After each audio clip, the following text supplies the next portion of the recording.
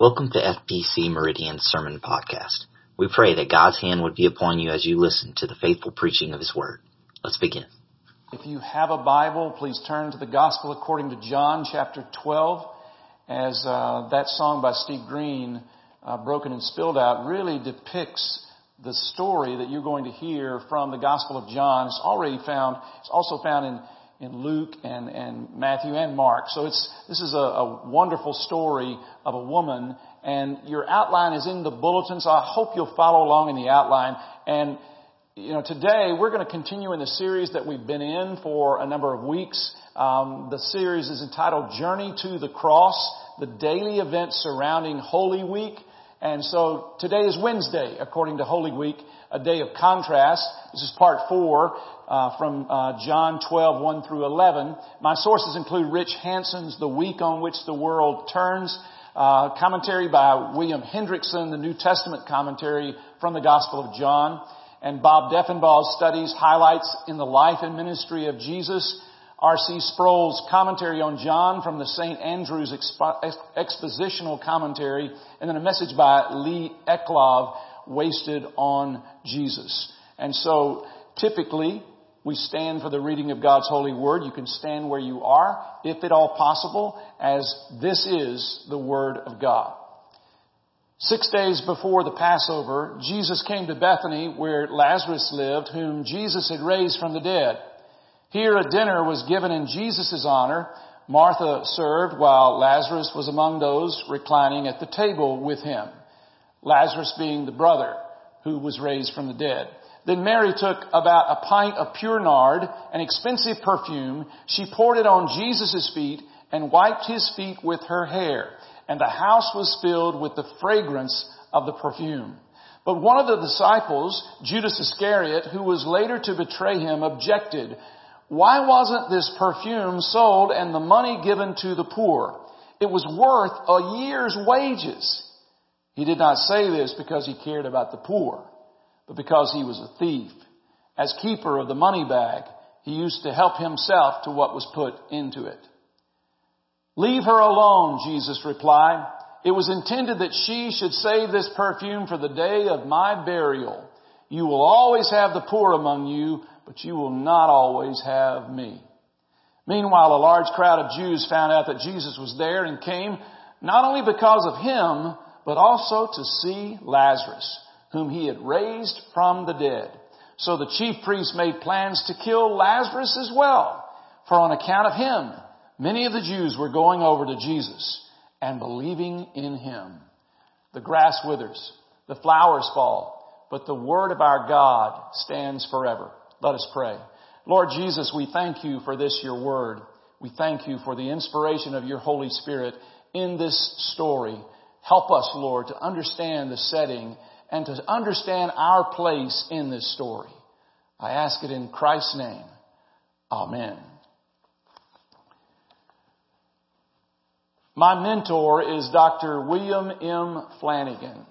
Dr. Flanagan, who was my pastor from the age of 8 years, for many years after that, and then was my boss for about almost 10 years in 2 different churches. He's taught me a lot through the years. A lot of lessons I've learned from Dr. Flanagan. But there's 2 that stand out this morning. Number 1, he taught me to avoid extremists. Balance, he said, was the key. And if you know anything about what's going on, if you've been watching the news, you'll see both extremes on the news about the coronavirus. You'll see the extreme to the left where someone says, "I don't need to worry about this. Who cares about this virus? I'm going to die anyway. I don't care." And so they don't take it seriously. And then there's those on the other extreme that are completely frantic. They're having a meltdown because it's really got them so afraid. Balance is key, Dr. Flanagan taught me. Second thing Dr. Flanagan taught me was, if you lose your sense of humor, you're dead. You've got to keep your sense of humor. And the way some people have responded to this pandemic, it's made me think about Bill Engvall. You know who Bill Engvall is? Bill Engvall of blue collar comedy fame. He's a funny guy. He's the one that's known for the "here's your sign" jokes. Engvall says this: stupid people should have to wear signs that just say, I'm stupid. That way, he says, you wouldn't have to ask them anything. It would be like, oops, excuse me, never mind, didn't see your sign. If you need an example or two, here's a couple of his jokes. He said, my wife and I moved. Our house is full of boxes and there's this moving truck in our driveway. It's crazy around our house. And my neighbor comes over and says, hey, y'all moving? Nope. We just pack up our stuff once or twice a week to see how many boxes it takes. Here's your sign. A couple of months ago, I went fishing with a buddy of mine. We pulled his boat into the dock and I lifted this big old stringer of bass, and this guy on the dock says, hey, y'all catch all them fish? Nope. We just talked them into giving up. Here's your sign. Last time I had a flat tire, I pulled my truck into one of those side of the road gas stations. The attendant walks out. He looks at my truck, looks at me, and I promise you, he says, tire go flat? I couldn't resist. I said, nope. I was driving around, those other three just swelled up on me. Here's your sign. He said, I stayed late at work one night and a coworker looked at me and said, you still here? Nope. I left 10 minutes ago. Here's your sign. You know, when it comes to the seriousness of this pandemic, I was in the 4th grade when John F. Kennedy was assassinated. There's some things that you never forget where you were. I can still remember the young man who was probably a 6th grader running down the hall screaming, the president's been shot. The president's been shot. I didn't know what to think of that. It was the first tragedy in my lifetime in which the whole country literally sat glued to their black and white television set and in their shock sought a way to grieve together. Something that we're doing right now as we together as a nation need to be grieving and praying and pulling together and helping one another. You know, I didn't know it at the time in 4th grade that years later, my wife and I would live in Dallas, actually be able to sit on the grassy knoll, see the book depository building, and where allegedly Lee Harvey Oswald fired the shot that killed the president as he rode in the motorcade with his wife through downtown Dallas. Trust me, there are lots of unanswered questions about the assassination of John F. Kennedy. But at the same time, there are many unanswered questions about the death and the plot that led to the death of Jesus Christ. People have tried to blame Pontius Pilate, the Jewish leadership, the Romans, and Judas Iscariot. And of all the players in the crime that led to Jesus' execution, Judas, he really tops the list for most people. Why? Because he betrayed a friend. He betrayed a friend. And today, I want us to remember one thing. Judas' betrayal was not something that came out of nowhere. As a matter of fact, the betrayal of Jesus by Judas was decreed from the beginning of time. Now, that may be strange to you, so listen to this verse from Luke chapter 22, verse 21 and 22. But the hand of him who is going to betray me, Jesus says, is with mine on the table. The Son of Man will go as it has been decreed. But woe to that man who betrays him. So this was not a momentary lapse on the part of Judas. It was a well-planned event. But, you ask, since it was planned by God, why hold Judas responsible? Okay, the answer is simply because God holds Judas responsible. And this gets us into a whole other discussion, which we won't chase today, but I do want to mention it from Acts chapter 2, verse 23. This is Peter preaching on the day of Pentecost. And listen to what he says. He says, this man, talking about Jesus, this man was handed over to you by God's deliberate plan and foreknowledge, and you, with the help of wicked men, put him to death by nailing him on the cross. So right in that verse is the plan of God for Jesus to die, but yet it was the wicked men who put Jesus on that cross. So yes, there is a little bit of a tension when people ask about the whole thing of the sovereignty of God, the decrees of God, versus the choices of man or the will of man. And we believe in both. We believe in both and affirm both because the Scripture affirms both. And so I say to you, why hold Judas responsible? Because God holds Judas responsible.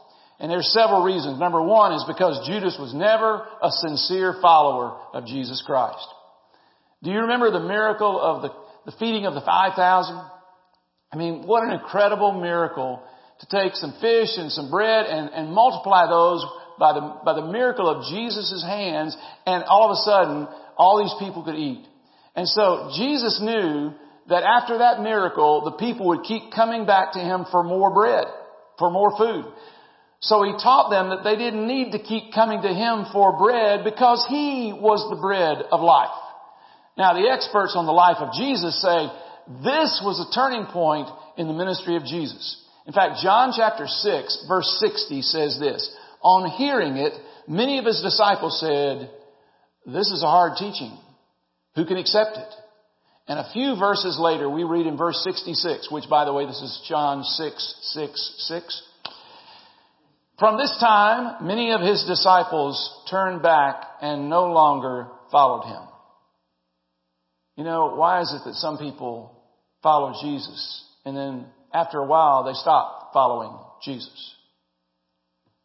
I don't get that. It's difficult, isn't it?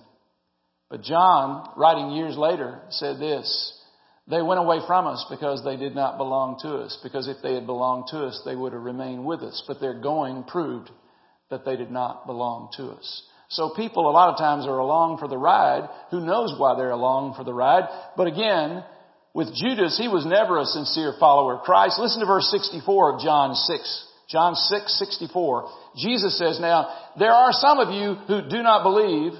And then it says, "For Jesus had known from the beginning which of them did not believe and who would betray Him." So it was no surprise to Jesus that Judas' heart was just never in it. So that's the first reason that God holds him responsible. Secondly, because Judas was filled with grandiose ambitions. It would appear that Judas joined the disciples because he thought this was a group that's going places. Even on the night he betrayed Jesus, Bible experts have determined that it was Judas. It was Judas that was seated in the place of honor right next to Jesus. So during that Last Supper, Jesus is seated with Judas right next to him. And many suggest that Jesus put Judas there because He wanted to give him one more chance to not go through with what he was planning to do. When Judas joined the band of disciples like the rest, he was an unbeliever. But even though the other disciples became believers, Judas never did. And so are you a sincere follower of Jesus Christ? 2 Timothy chapter 2 verse 19 says, "The Lord knows those who are His." So look, Judas may have followed Jesus believing that he would be on the ground floor of a revolt against Rome. And when that didn't happen, he decided to cut his losses by taking the 30 pieces of silver that had been offered to him by the chief priest. So on Wednesday, after witnessing Mary's extravagant act of worship, Judas determined that he's going to also commit an extravagant act. So why hold Judas responsible? Because number one, he was never a sincere follower of Christ. Number two, because Judas was filled with grandiose ambitions. And number three, because Judas was self-serving. You know, I have to admit something to you today. I'm a very selfish person. I admit that. I think about myself and my needs a lot. But you know what? I'm in good company. Philippians 2:21 says, "For everyone looks out for his own interest, not those of Jesus Christ." So taken to the extreme, this whole self-serving nature that we have in us, it can become very dangerous. There's another verse of Scripture in the New Testament that says this, "Do not give the devil a foothold." It says that to say, do not give the devil a place. That's Ephesians 4 verse 27. So Judas, at some point in his life, in some point in those 3 years, he gave the devil a place in his life. He gave the devil an opening in his life. Jesus called him, Judas, a devil. A devil. of all things. In John 6 verse 70, when Jesus says this, "Have I not chosen you, the 12, yet one of you is a devil." On Thursday evening, as the Last Supper was underway, the Bible says in John 13, "Then dipping the piece of bread, he gave it to Judas." He gave it to Judas because he was sitting right next to him. He gave it to Judas, the son of Simon Iscariot. As soon as Judas, listen to this, as soon as Judas took the bread, Satan entered into him. I mean, we're talking about demon possession at that moment at the Last Supper. So this event, the betrayal of Jesus, was predicted by God, but it was propelled by Satan. So who's responsible? I mean, is God responsible? Did the devil make him do it? You know, when all is said and done, we must place the responsibility for the sin of Judas where the Scripture puts it. Squarely on Judas himself. Now, in the time remaining, I want you to think of the contrast between Judas and Mary. Between Judas and Mary. Here's the first. Mary's act led to fame. Judas's to infamy. So, in verse 3, in our text, once again, listen to this. Then Mary took a pint of pure nard, an expensive perfume. She poured it on Jesus' feet and wiped his feet with her hair, and the house was filled with the fragrance of the perfume. First of all, which Mary are we talking about? You know, Mary is a very common name in Jesus' day, but a little study will tell you that this Mary was the sister of Lazarus, whom Jesus raised from the dead in John 11, and also Martha. Do you remember Martha? Well, I want to remind you of Martha. In Luke chapter 10, this is when Jesus was getting to know Martha and Mary and Lazarus. In Luke chapter 10, it says this, "As Jesus and his disciples were on their way, he came to a village where a woman named Martha opened her home to him." You know, Martha is always getting a bad rap because she was busy taking care of people, busy in the kitchen, so forth. She had a sister called Mary. This is our Mary in the text, who sat at the Lord's feet listening to what he said.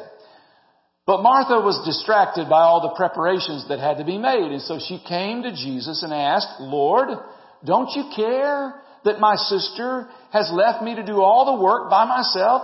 Tell her to help me." And I love this from Jesus. Now listen to this. Martha, Martha. When you hear your name twice, you know you better listen up. "Martha, Martha," the Lord answered, "you are worried and upset about many things." How many of us could be said that is true of us right now? I mean, we've got a lot to be worried and upset about. There's a lot on our plate, a lot on our minds. All the things that are going on in this world with our economy. I think more people are worried about the economy than their health. What are you worried about today? Jesus says to you, few things are needed. This is verse 42 of Luke 10. Few things are needed. In fact, indeed, only one. Mary has chosen what is better, and it will not be taken away from her. What did Mary choose? She chose to sit at the feet of Jesus, to listen to Jesus, to understand this is where I need to be, worshiping the Lord Jesus. So Luke tells of a woman one time who lived a sinful life in a town and who anointed Jesus' feet at the home of a Pharisee that was very critical of Jesus, if you remember the story. But that's a different story than this one. This is a whole different story. This incident that we're talking about today in John 12 happens, according to our text, at a dinner that is attended by Mary, Martha, and Lazarus, shortly after Lazarus has been raised from the dead. We read in Matthew and Mark that this dinner happened in the home of Simon the leper. Now, would you go to a dinner in the home of a leper? Probably not. But we assume what this means is Simon the healed leper, because Jesus healed Simon the leper. So it was an occasion, a gratitude dinner to celebrate Jesus' healing of both Lazarus and Simon. Now, the expensive perfume spoken of here was pure nard, the text says, probably imported from India, probably worth about a year's wages. Of course, Judas knew that because he was into money. It was about 12 ounces, so you can picture the size of a can of Coca-Cola, and it was intensely fragrant. So something this valuable was probably a family heirloom, perhaps passed from one generation to another. So remember, Mary's own brother, Lazarus, has recently died, and this treasure wasn't even used at his burial.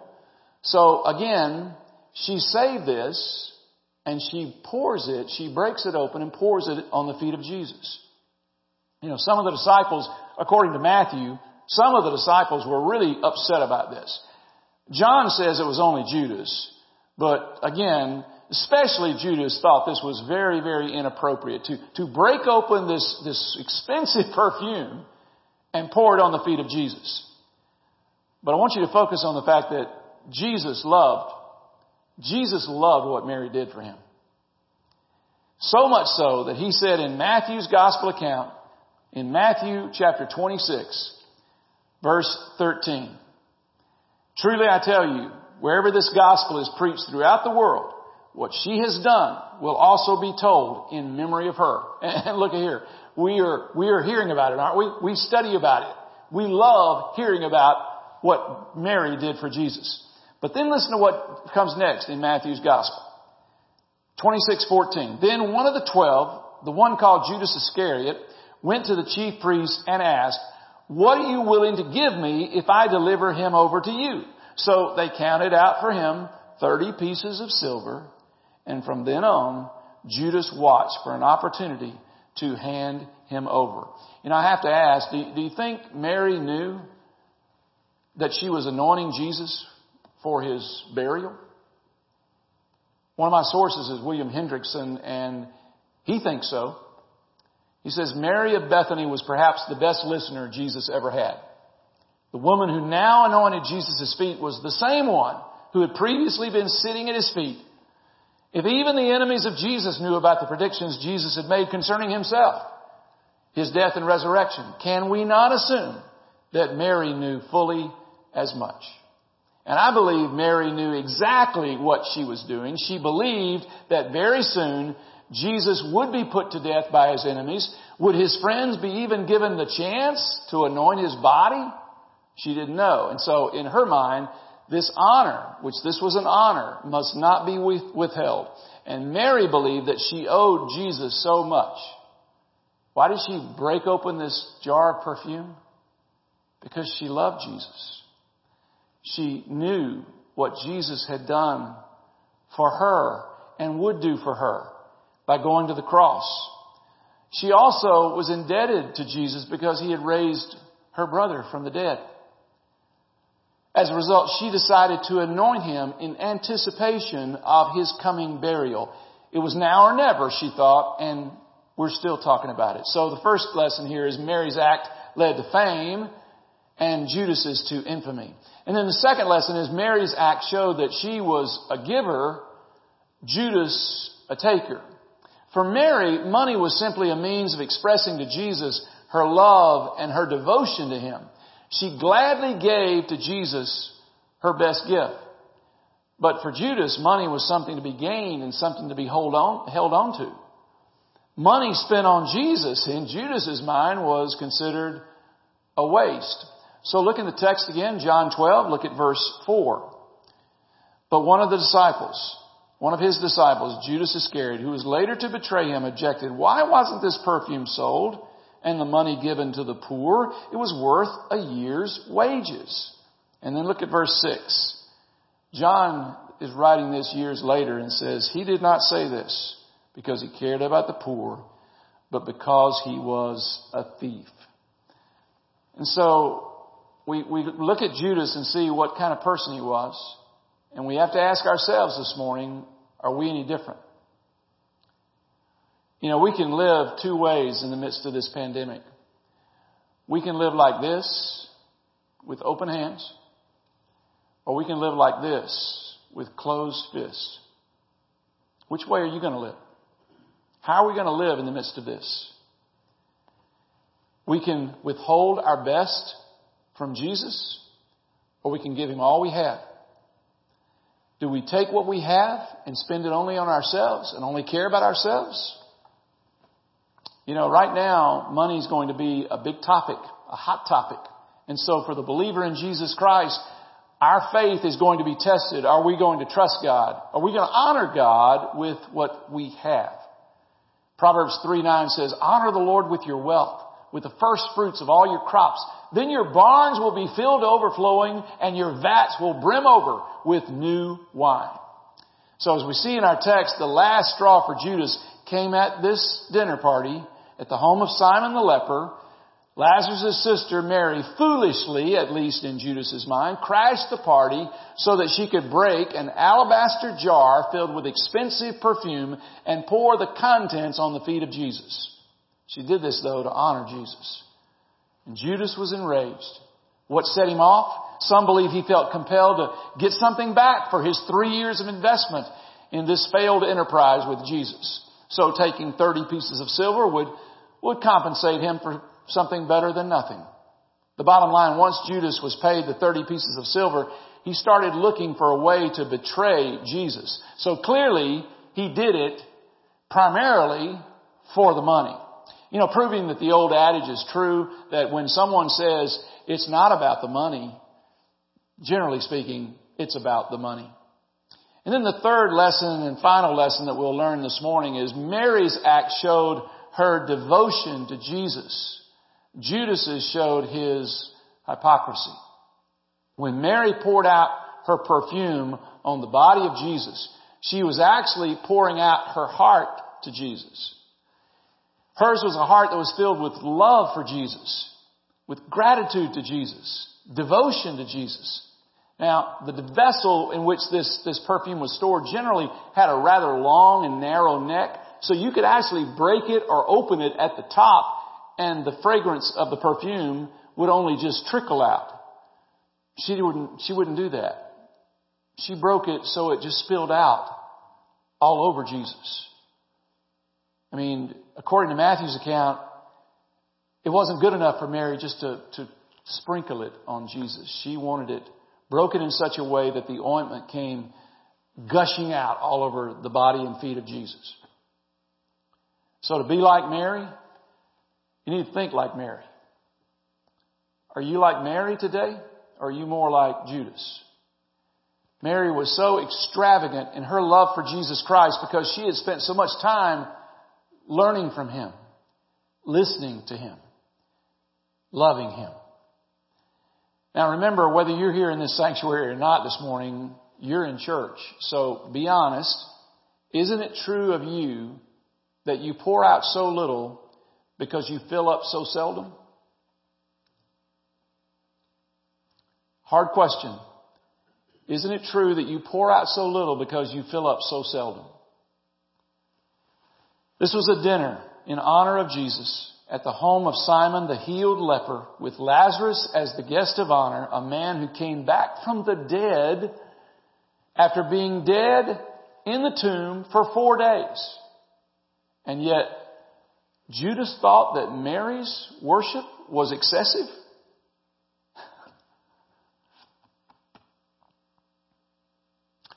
So ask yourself, has my worship ever been like Mary's? Has it ever been like Mary's?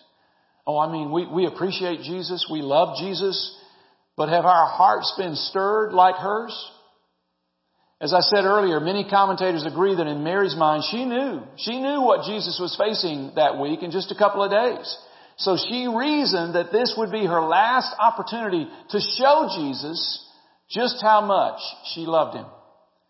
And maybe today you're thinking about this contrast, and you're thinking about another contrast, the contrast of your own life.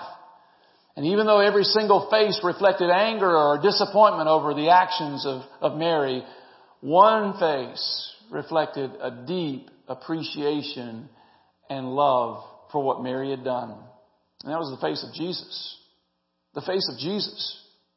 He didn't want anyone worrying about the expensive perfume as if it was a waste. Jesus wanted everyone to know that what Mary had done, she had done for Him. And that's why He said, leave her alone.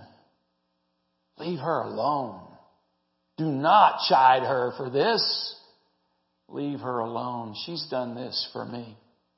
And that brings us to our verse of the week, which is Hebrews 10, verse 22. Hebrews 10:22. If you have a bulletin, you can read it silently along with me as I read it. Let us draw near to God with a sincere heart and with the full assurance that faith brings, having our hearts sprinkled to cleanse us from a guilty conscience. So the question of the day is, do you love Jesus? Is Jesus Christ Savior and Lord of your life? Could be that based on the life that you live today, like Judas, you could also be called a hypocrite. You know, like Judas, you say one thing, you do another. You talk a good game, but inside your heart's pretty cold. It could also be that you're not so much a hypocrite, but in your heart of hearts, you remember a time when, like Mary, you sat at the feet of Jesus hanging on every single word that He said. But then something happened. It's called life. Life happened. And you've grown cold in your devotion to Jesus Christ. So in the midst of a once-in-a-lifetime wake-up call, this coronavirus pandemic, if you still don't get it, as comedian Bill Engvall says so well, here's your sign. Let's pray together. Lord Jesus, we thank You for giving us opportunities like this pandemic to stop, to think, to pray, to worship. Thank You for the opportunity through live stream that we're able to worship together this morning, not only in this community but across states today. And so we thank You, Lord, for the opportunity to draw near to You. We thank You for Mary on this Holy Week of Wednesday. Thank You that, Lord, she was so broken by what was coming for You, what You were about to do for her, and what You'd already done for her, that she broke that jar of perfume and poured it all over your feet. And Lord, today I pray that You'd break our hearts. Remind us, Lord, that this world is not all that there is.